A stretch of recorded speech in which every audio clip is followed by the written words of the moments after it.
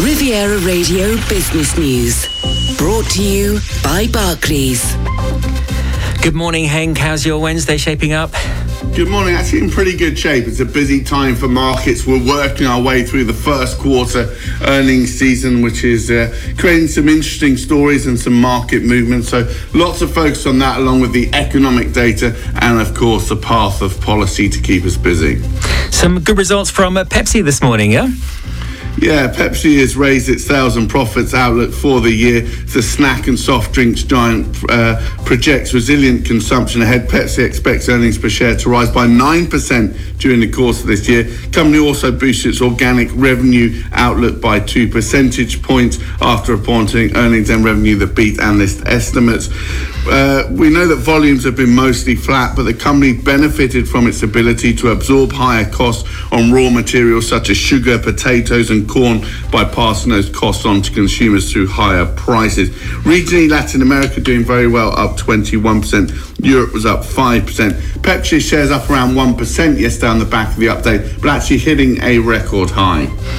And we're expecting some figures from Alphabet. Google already had them in, actually. Got them after the bell yesterday. The parent company of Google announcing a $70 billion share buyback program after posting profits and revenue above estimates. Demand for its cloud services and ad sales held up better than they expected. Alphabet reported a slight dip in first quarter ad sales from a year earlier. Still came in, as we said, at $54.5 billion. That was ahead of expectations, but the second drop in a row following that 3.6% decline in Q4. Google's cloud services saw sales surge 28%, although it's still behind some of its main rivals. The company continues to focus on cost control. You'll remember back in January, they announced 12,000 job cuts.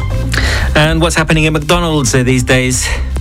We're loving it. McDonald's registered its better than expected first quarter results, helped by menu prices increases and an increase in traffic across its outlet. Despite increasing cost pressures, adjusted earnings climbed to $2.63 a share, up from $2.28 a share a year earlier.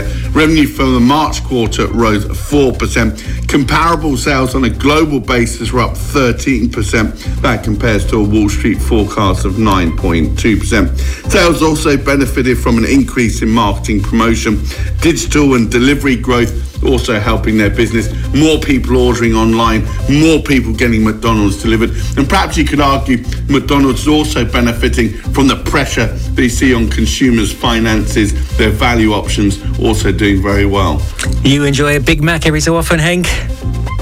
I tell you what I like is chicken nuggets. If I take my kids, I don't take them very often, but chicken nuggets is still pretty good for me. I haven't been for some time, but my daughter was telling me they've stopped doing the potatoes in France, replaced them with like some vegetable alternative.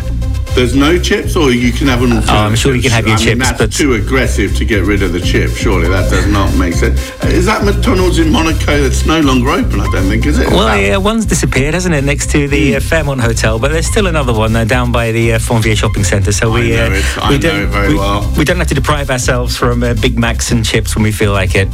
Quite right. On the foreign currencies, Henk? Pound against dollar coming in at 124 this morning. Euro dollar just below 110. Going to get €1 13 cents for your British pound this morning. Thanks, Henk. Have a fantastic Wednesday. See you tomorrow. Have a good day. All the best. Barclays Private Bank brings you Riviera Radio Business News on 106.5 FM. At Barclays, our size is your strength. And we've been using the entire reach of the Barclays Group to bring a global perspective and unique investment opportunities to our clients in Monaco since 1922. To find out more, search Barclays Private Bank or call the Monaco Private Banking Team on 9315 3535.